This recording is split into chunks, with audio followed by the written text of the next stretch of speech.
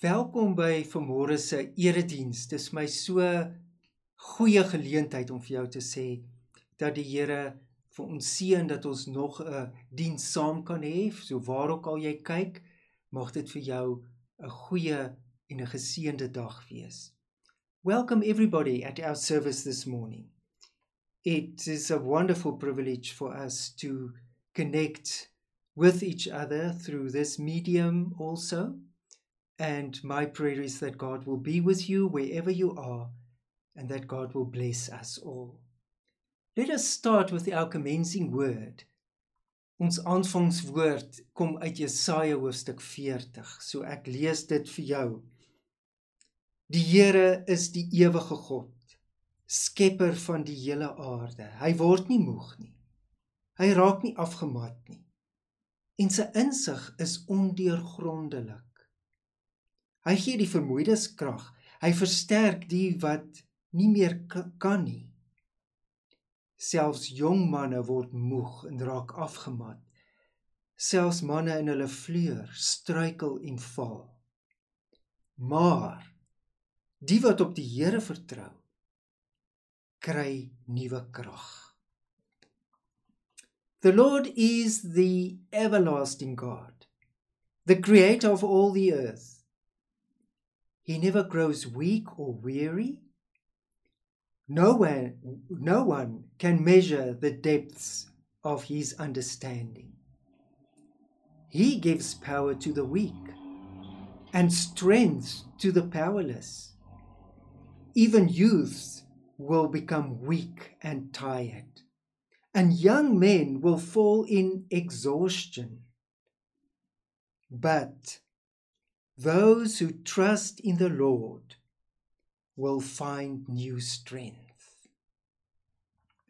May I bless you with the strength and the grace of our loving God and Father, Jesus, his Son, and the Holy Spirit, our Comforter. Die drie-enige God, God die Vader, die Seun en die Heilige Gees, seën jou met sy goedheid en sy guns. Amen. Ons loflied vanmôre is 'n pragtige lied wat Andries vir ons gaan sing. Die hemel juig. Our praise hymn this morning while we listen to Andries when he performs for us. All heaven declares.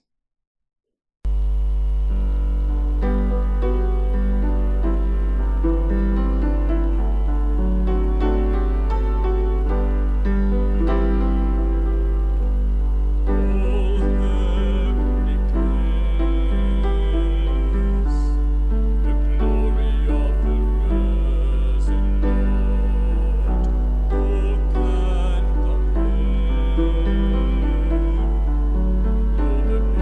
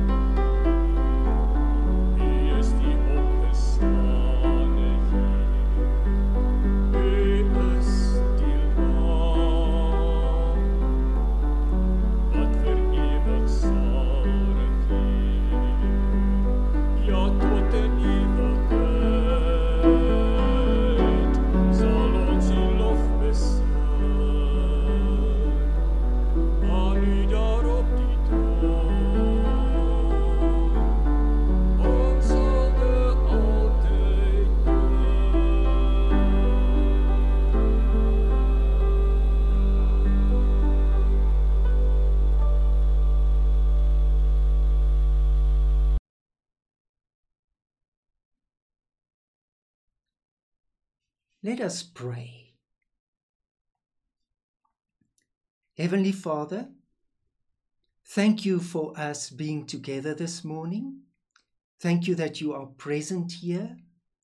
And thank you that we can live in the expectation that you will bless us with your word while we read it this morning and afterwards contemplate on it. Be with us. Give us what we need to receive this morning. Voor U, Hemelse Vader, is ons nou in diepe dankbaarheid, dat ons weet dat U ons elke keer seën as ons uit die woord gaan lees, en daarom is dit die begeerte van ons hart, om oop te wees vir wat U vanoggend met ons wil deel.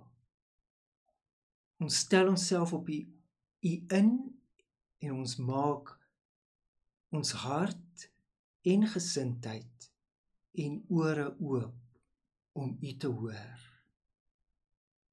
Amen. Ons skriflesing vanmôre is uit Markus 1 vers 29 tot 39. Our scripture reading comes from the Gospel of Mark, chapter 1, verse 29 to 39. And I'm reading it in both Afrikaans and English. Nadat hulle uit die sinagoge gekom het hulle dadelik saam met Jakobus en Johannes na die huis van Simon en Andreas gegaan. Simon se skoonmoeder het siek gelê met koors en hulle het hom dadelik van haar vertel. Hy het na haar gegaan, haar hand gevat en haar opgehelp. Die koors het haar verlaat en sy het hulle bedien. Toe dit aand word en die son reeds onder was, het hulle almal wat siek en deur die demone besete was, na hom gebring. Die hele dorp het by die deur saamgedrom. Hy het baie siekes met allerlei kwale gesond gemaak en baie demone uitgedryf. Hy het die demone nie toegelaat om te praat nie, omdat hulle hom geken het. Vroegoggend, toe dit nog stik donker was, het hy opgestaan, buitentoe gegaan en na 'n verlate plek vertrek. Daar het hy gebid. Simon en die saam met hom het agter hom aangegaan. Toe hulle hom kry, sê hulle vir hom, almal soek u. Maar hy sê vir hulle, laat ons elders anders heen gaan, na die naburige dorpies toe, sodat ek daar ook kan preek, want daarvoor het ek gekom. En hy het deur die hele Galilea gegaan, in hulle sinagoges gepreek en demone uitgedryf.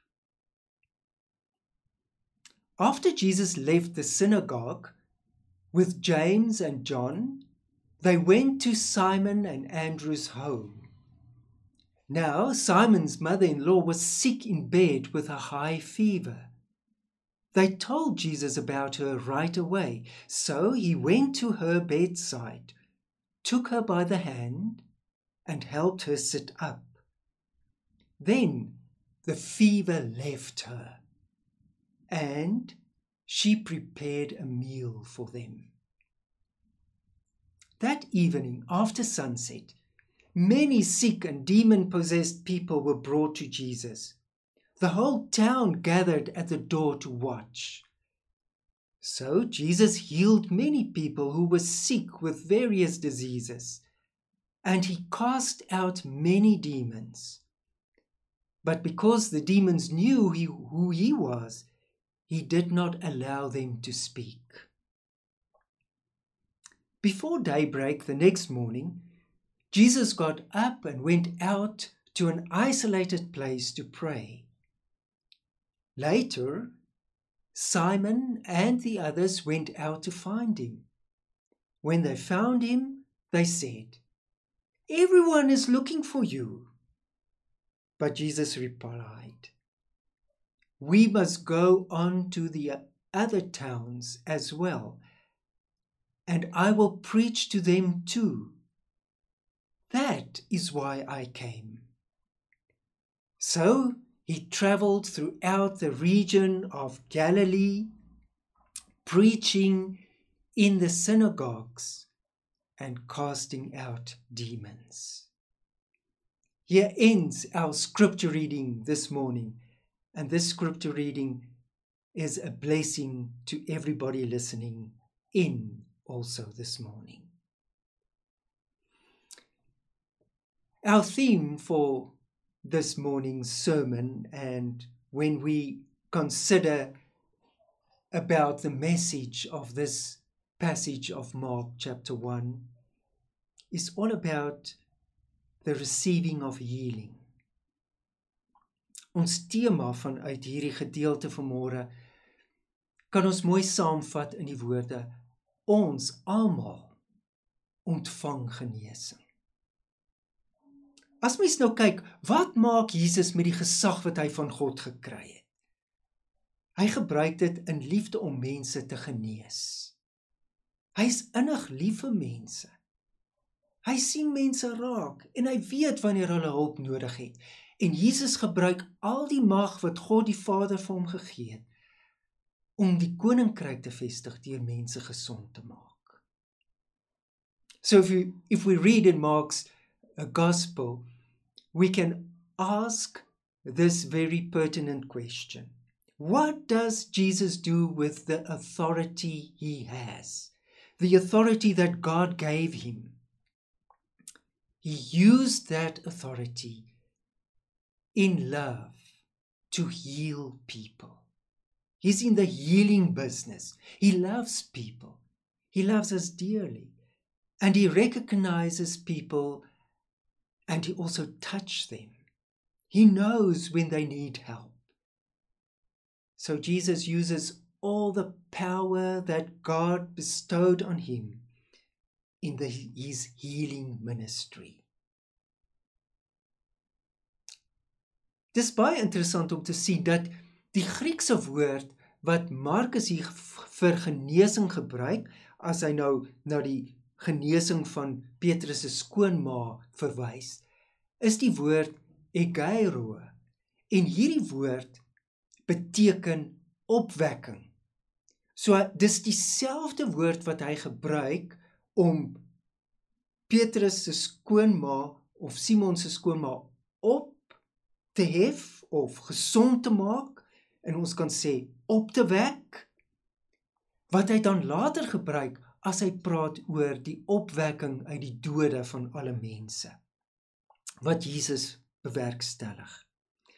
So die genesing van hierdie skoonma se koors is dus as ware dieselfde as om uit die doodheid op te staan. It's very interesting when we consider the Greek word egeiro, and that is used here for healing, but it's the same word that Mark uses for resurrection from the dead. It is remarkable that Mark uses the same word for Simon's mother-in-law's resurrection or healing from the high fever that he would later use for the resurrection from the dead. We all are on our way to be resurrected from the dead. The healing of her fever is therefore in the same level as the resurrection from dead. So, dis 'n geweldige tema wat Markus hier aanhaal en gebruik om te praat dat genesing het baie meer kante as net om gesond te word. Hy verbind dit onmiddellik ook aan die opstanding uit die dood. So hierdie genesing van Petrus se skoonma, as mens nou mooi na hierdie gedeelte kyk, loop uit op haar diens. Dadelik staan sy op en sy bedien. En om te dien is 'n noodsaaklike aspek van ons Christelike lewe. En dit is ook nie net hierdie diens wat ons as God se kinders moet lewe, is nie net tot buitengewone omstandighede beperk of tot diens in 'n kerklike of 'n godsdienstige omgewing of ruimte nie. Diensbaarheid, sien ons uit hierdie gedeelte, is die gesindheid waarvolgens 'n mens jou hele lewe inrig as jy met God in aanraking kom. Onmiddellik met die aanraking tussen Jesus en Simon se skoonma, het haar lewe in diens oorgegaan. Jy leef dit in al jou verhoudinge uit, is die boodskap van Markus, ongeag die uitdagings wat daaraan verbonde is. So my dear brothers and sisters, we see that the effect of Peter's mother-in-law's healing is her grateful service. To serve becomes a very essential part of our Christian work and life. Christian service is not just limited to extraordinary circumstances or to religious work or ecclesiastical things that we have to do. No, service ability is the attitude in which our whole life becomes impacted and organized.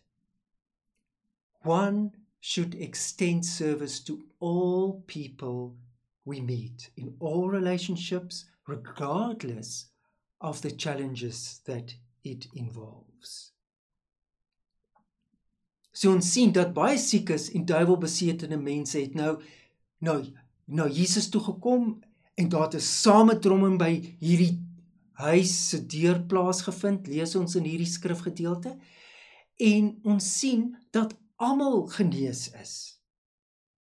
So demonstreer Jesus sy gesag. Hy het gesag oor alles. Hy het gesag oor siekte, hy het gesag oor die bose, hy kan duiwels uitdryf, besetenheid, al hierdie dinge kan hy genees. En dis baie interessant en ek en jy moet mooi daarop let. Daar was geen voorwaardes aan iemand waarin hulle eers moes voldoen om genees te word nie. Daar het nie gestaan, jy moet eers glo en dan sal jy genees word nie. Jesus doen dit onvoorwaardelik. My brothers and sisters, many sick and demon-possessed people were brought to Jesus, and in this scripture reading we hear that people huddled at the door of the house. And you and I should note that Jesus, he heals and he frees them all, no matter what disease or obsession they have suffered with. In this way, Jesus demonstrated that he has all the authority. He has the authority to heal. He has the authority to free people from any possession or devil possession that they had. But it's interesting to know that there are no conditions that someone must meet before you are healed. And this is very important because sometimes we make healing conditional. We make healing a condition that I must first do this or first believe this or first that.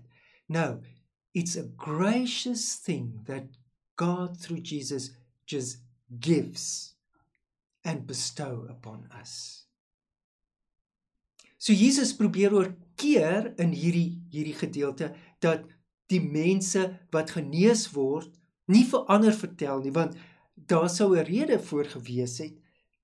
En dit is dat Jesus wou nie gehad het dat dit algemeen bekend moet word nie, want dan sou die regering van die dag en die maghebbers vinniger op sy spoor gewees het.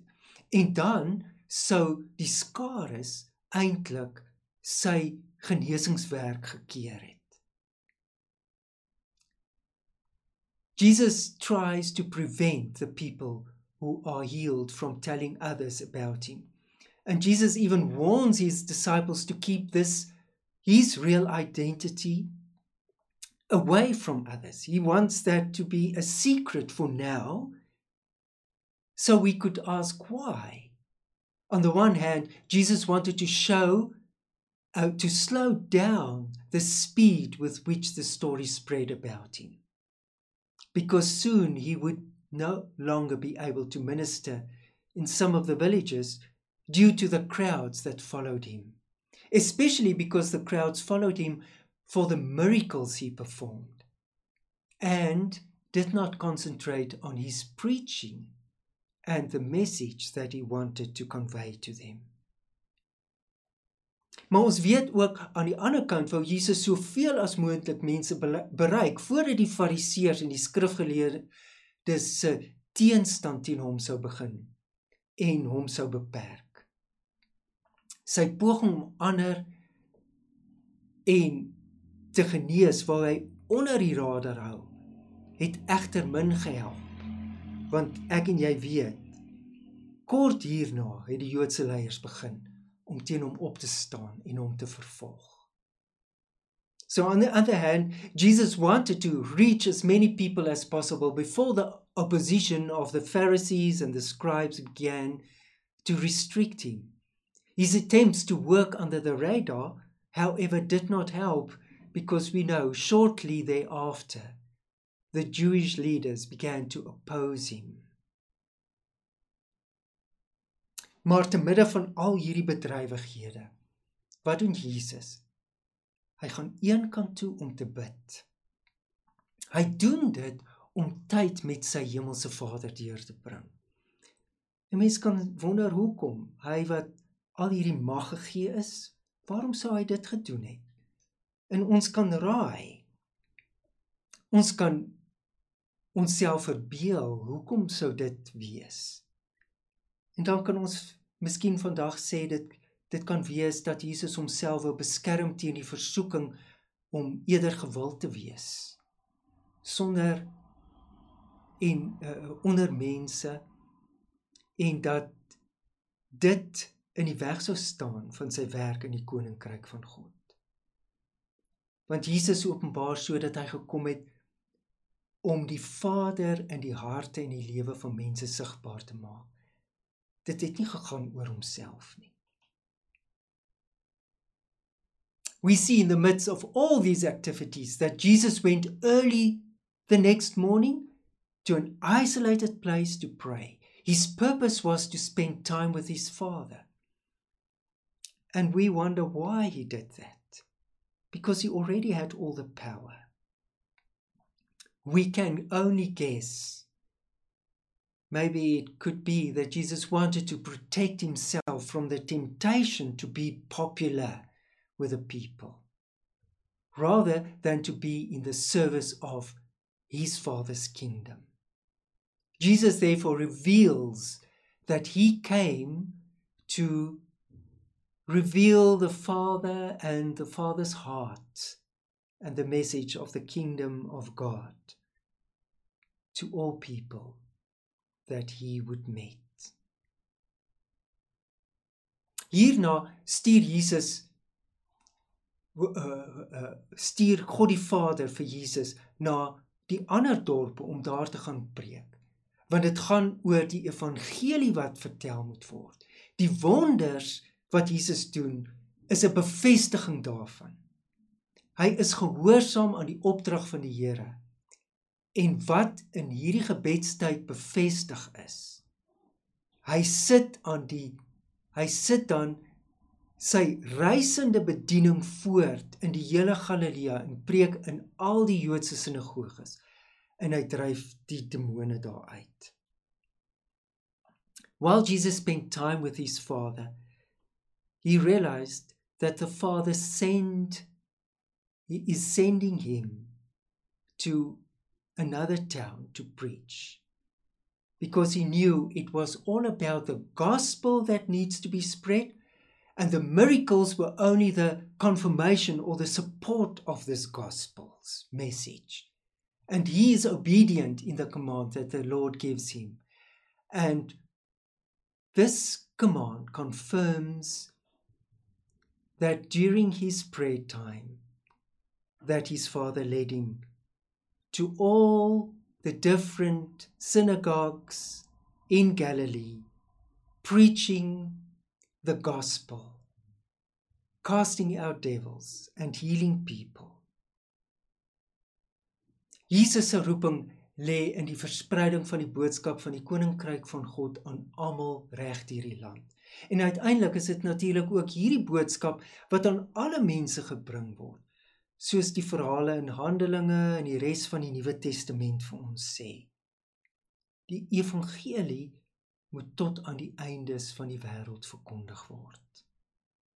The calling of Jesus is spreading the message of the kingdom of God to everyone throughout the whole world.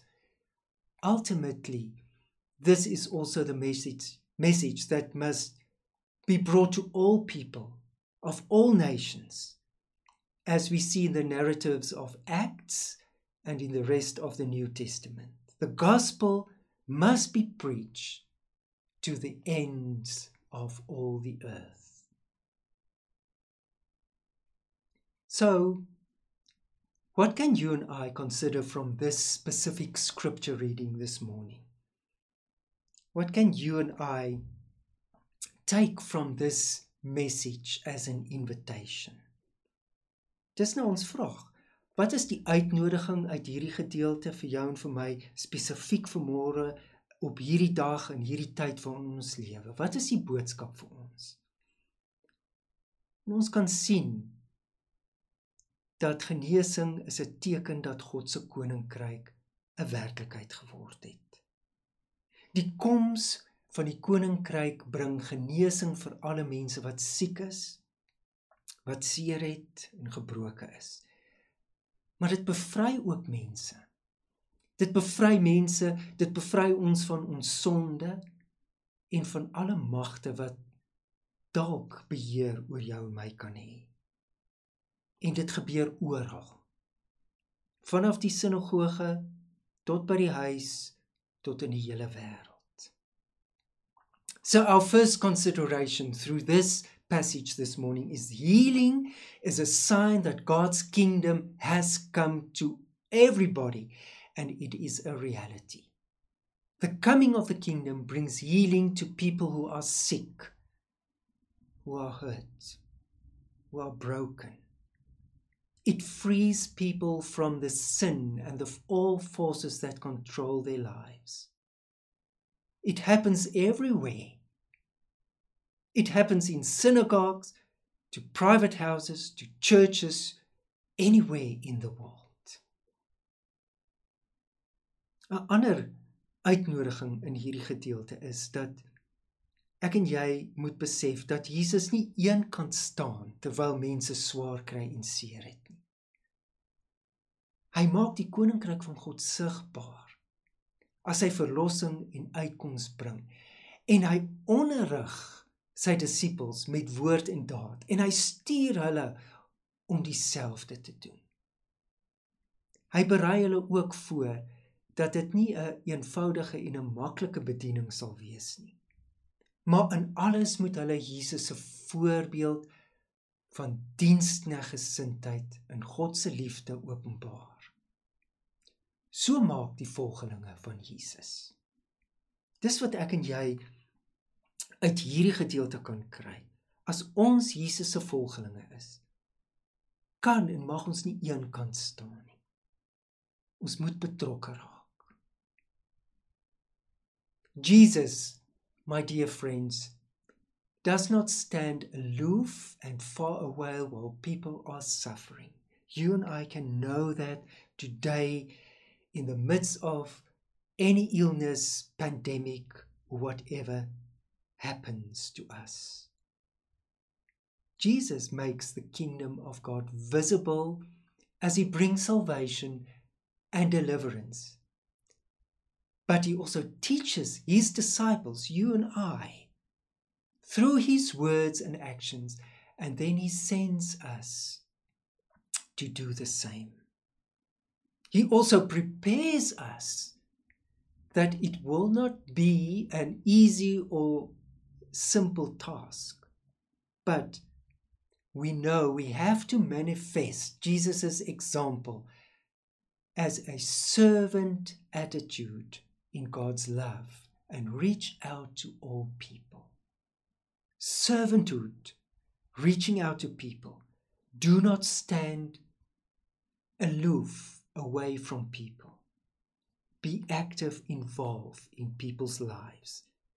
This is the invitation through this scripture reading this morning. 'n Mens sien ook hier hoe Jesus aan die een kant amper voor die voet genees en bevry sonder enige voorwaardes. So ek en jy kan met vrymoedigheid bid en vra vir genesing. Daar hoef nie voorwaardes te wees nie. Dit getuig van die bereidheid om die effek van die sondeval ook in terme van siekte en besetenheid op te hef. Dit getuig van Jesus se gesag oor die lewe en oor die dood. Genesing is immers in Markus se oë gelykstaande as opwekking uit die dood.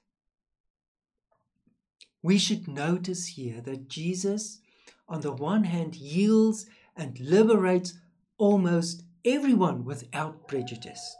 There's no prerequisites. There's no things that we have to do first before we can come to Jesus and ask for healing or redemption. This is the invitation for us. We are allowed and we are invited to pray for the ill, pray for the sick, pray in this pandemic. Because it testifies to the authority that Jesus has over death and life. Because after all, let us remind us that the words that Mark uses for healing is tantamount or equivalent to the resurrection from dead. Maar aan die ander kant sien 'n mens dat Jesus probeer keer dat hy nie as 'n wonderwerker bekend staan nie. Daarom beperk hy die sensasionele wat amper onvermydelik die nuus oor sy wonderwerke sou vergesel.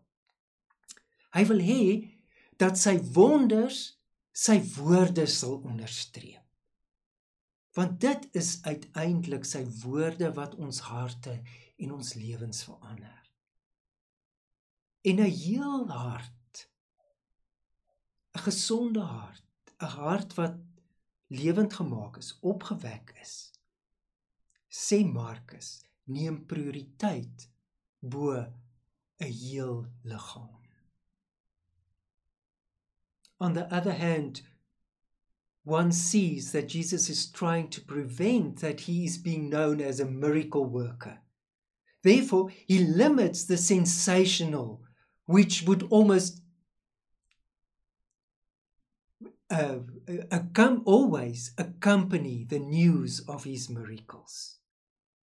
He wants his miracles to affirm, to underscore his words, for it is ultimately his words that change our hearts and lives. And you and I are invited to realize through this passage this morning that a healed heart takes priority over a healed body. Soms kan die liggaam genees word, maar die hart kan onaangeraak bly. Dit weet ek en jy. Baie mense wat genees word, se harte bly stikkend. En ons moet dus genuanceerd kyk na genesing. God genees, vandag nog. En hy doen dit baie keer onmiddellik of sonder verwyte. Soos in hierdie evangelie vir ons gesê word. Dadelik is Simon Petrus se skoonma genees. Dit Maar die genesing van die hart is steeds die eintlike ding wat moet gebeur. Die genesing van wie ons is. 'n Geneesde hart is 'n lewe waarin die verhouding met God herstel is. En soms is God se wysheid, wat vir ons as mense 'n misterie bly, in hierdie wysheid sluit hy dan liggaamlike genesing uit. En dit gebeur nie. Sometimes the body can be healed, but the heart can remain untouched. We know of a lot of people that go through healing, but their hearts never change. We must therefore look at the healing in a nuanced way. God heals even today, and yes, thank God also in all pandemics, and He does it many times immediately and without reproach, as we read in the Gospels. But the healing of the heart is still the real thing that needs to happen. A healed heart is a life in which the relationship with God is restored. And sometimes, my dearest brothers and sisters, in God's wisdom, that remains a mystery to us as human beings, that healing excludes the body. Dit is in ons teks opvallend dat Petrus se skoonma onmiddellik begin dien nadat sy genees is. En dis die ander uitnodiging uit hierdie gedeelte. Sy word opgewek uit 'n dodelike siekte om wat te doen? Om te dien. Want diens in sigself is die wesenskenmerk van Jesus se hele bediening. Jesus het gekom om te dien en so God se wil te doen. Dit sien ons in ons teks en ons weet dat Markus dit ook heeltemal in sy evangelie beklemtoon. Dat Jesus die lydende seun van God is, wat gekom het om gedien, nie om gedien te word nie, maar om te dien. Strikingly in our text, we see that Peter's mother-in-law begins to serve immediately after she is healed. She is raised from that deadly disease, and then she serves. And therefore service itself is the hallmark of Jesus' entire ministry. Jesus came to serve and to fulfill in that way the will of God. We see this in our text, but yes, we also see that in Mark, that Mark constantly emphasizes that Jesus is the suffering Son of God, who did not come to be served, but to serve others. Nog 'n deel van die boodskap is dat ons in hierdie gedeelte Jesus se gebedslewe sien. En die reaksie wanneer hy verneem dat die skare na hom soek. Hy leef so 'n noue kontak met sy hemelse Vader. En dit gee vir hom sy selfverstaan en sy roeping. Daarom is hy nie uitgelewer aan gewildheid by mense nie. Jesus hoef nie terug te gaan na die skare en by hulle erkenning te kry nie. Sy erkenning kom van die Vader af. En dit is ook vir jou en vir my 'n uitnodiging om te sê, waar kry ons selfverstaan vandaan? Waar vind ons roeping? In stil wees en in gebed, om op so 'n manier op God se roepstem te fokus. Mense wat nie hulle selfdefinisie of hulle selfverstaan by God ontvang nie, is dikwels baie keer uitgelewer aan die verwagtinge van ander mense. En daarom soek ons so graag die erkenning by ander, en mors ons baie kosbare tyd in ons lewe om heeltyd deur ander aanvaar te word. Maar kontak met God en die ontvang van ons lewensroeping en ons fokus kom uit God se hand uit. En dit is die vertrekpunt van 'n vervulde geestelike lewe.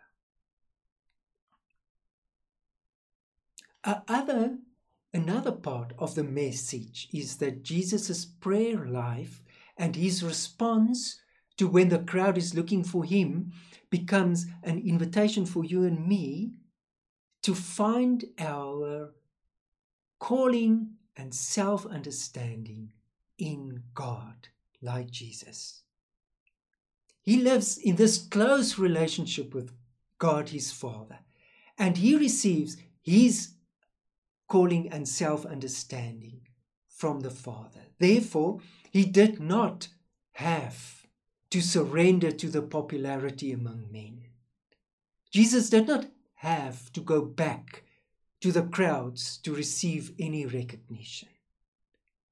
His recognition comes from, and it comes in the form of the affirmation of his Father. His purpose is to focus while he is praying in silence on his calling. People who do not receive their self-understanding from God are often left to adhere to the expectations of others. The connection with God and the receiving of your calling and your focus from God is an important starting point of a fulfilled Christian life. Maar ek en jy weet, diens het baie slaggate. Ons begeerte om goed te doen het soms verborge motiverings. Miskien is dit om deur ander mense geprys te word, of miskien is dit dat ons iets goed doen wat ons wil bedank word daardeur. Ek het nou die dag het Margaret met my hierdie wonderlike aanhaling gedeel, en ek deel dit graag met jou ook. If you want to feed the homeless, then feed the homeless. But the moment you post it on social media, you are feeding your own ego. En dit het my ontsettend geraak. You know, dear brother and sister, that service, when we serve other people, there are many pitfalls in that as well. Our desire to do good sometimes has hidden motivations. Maybe it's to be praised and honored by other people, or maybe it is doing something good and we await to be thanked and be honored for that.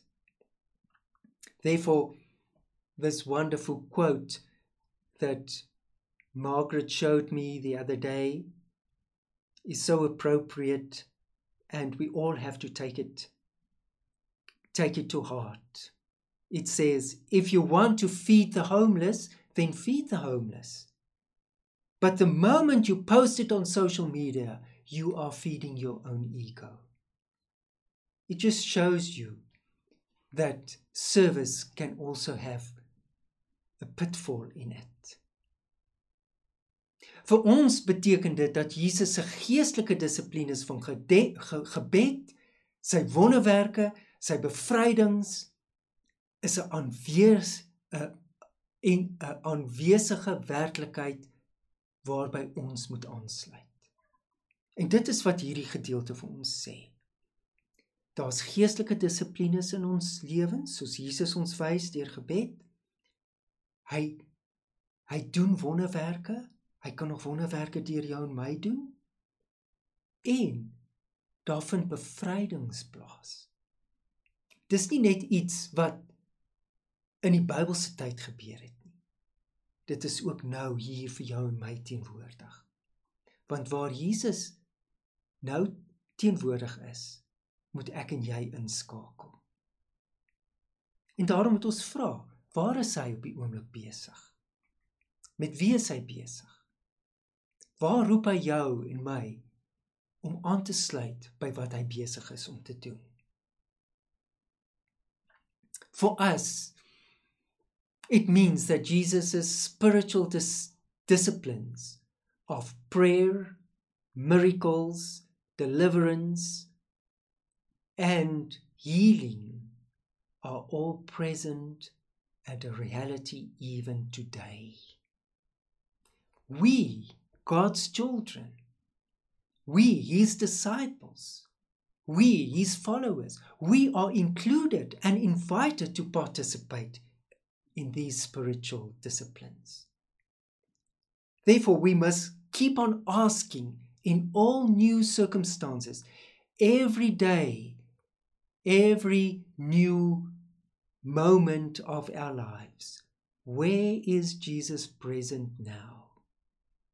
Through whom does He bring healing and restoration? And where does He call you and me to join in what He is doing at this moment? So, liewe broer en suster, hierdie teks wat ons vanmôre gelees het, kon net sowel in COVID-tyd geskryf gewees het. Want baie gelowiges getuig dat God hulle in die pandemie aangeraak en genees het. Ander vertel weer met diep hartseer van geliefdes wat hulle aan die dood moes afstaan. Wat ons wel weet, is dat gelowiges leef vanuit die belofte van opwekking uit die dood. Omdat Markus hierdie woord vir genees en opwekking dieselfde betekenis het, kan ek en jy weet vandag dat al word ons of ons geliefdes nie aan hierdie kant van die graf gesond nie, is ons wel verseker dat ons saam met Jesus sal opgewek wees. Want dis ons belofte waaraan ek en jy kan vashou. En dat heelword sal plaasvind. As dit nie aan hierdie kant van die graf is nie, dan aan die ander kant. En daarmee kan ek en jy mekaar vanoggend troos. Our text, dear child of God, this morning, could have been written, as it were, for COVID in this COVID era. We know many believers testify that God touched and healed them or their families. But others also experience with the deepest sorrow of a loved one who have died. But what we know and what we hold on to as God's children and believers is that life, we can live with this promise that we will be resurrected from the dead. Because healing and resurrection is the same word for Mark in his gospel. If not on this side of the grave, certainly on the other side of it, Jesus' resurrection is the proof and the promise that we can live by. And this is the comfort for you and me and for everybody in this morning. This is the gospel of God to you and me. This is God's holy word. Amen. Let us thank God in prayer for His healing presence in our lives. Hemelse Vader, dankie dat ons vanmôre uit Markus se evangelie kan weet dat U die God is wat ons gesond maak, dat U eers ons harte en gedagtes opwek en verander, maar dat U ook ons liggame aanraak. Daarom bid ons vir genesing, Here. Ons bid vir genesing vanmôre, vir almal wat dit nodig het. Dankie dat ons weet dat dit maak nie saak watter siekte dit is, watter omstandighede dit is nie. En dankie dat ons ook met vrymoedigheid kan weet, ons hoef aan niks te voldoen nie. Ons kan onsself net oopstel vir hierdie genesing. Lord, with humble hearts we receive the resurrection message in this scripture, through this scripture reading this morning. Thank you that you touch our hearts first, but you also touch our bodies, and that you heal without prejudice. Thank you that there are no conditions that you put before us before you touch us. Therefore, we have the boldness this morning to pray for healing. We pray for healing for everybody that suffers from what type of illness they might be.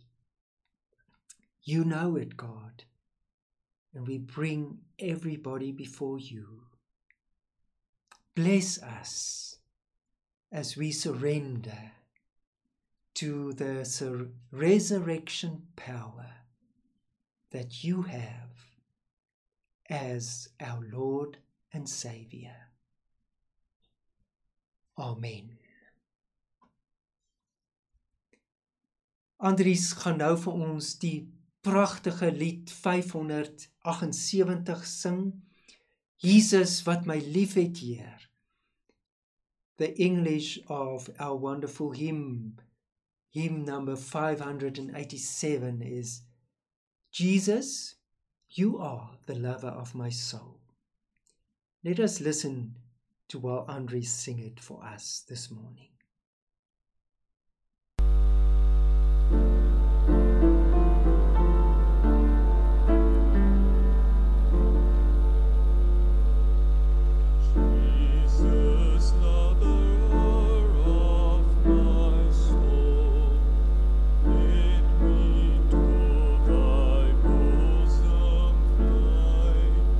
While the nearer waters roll,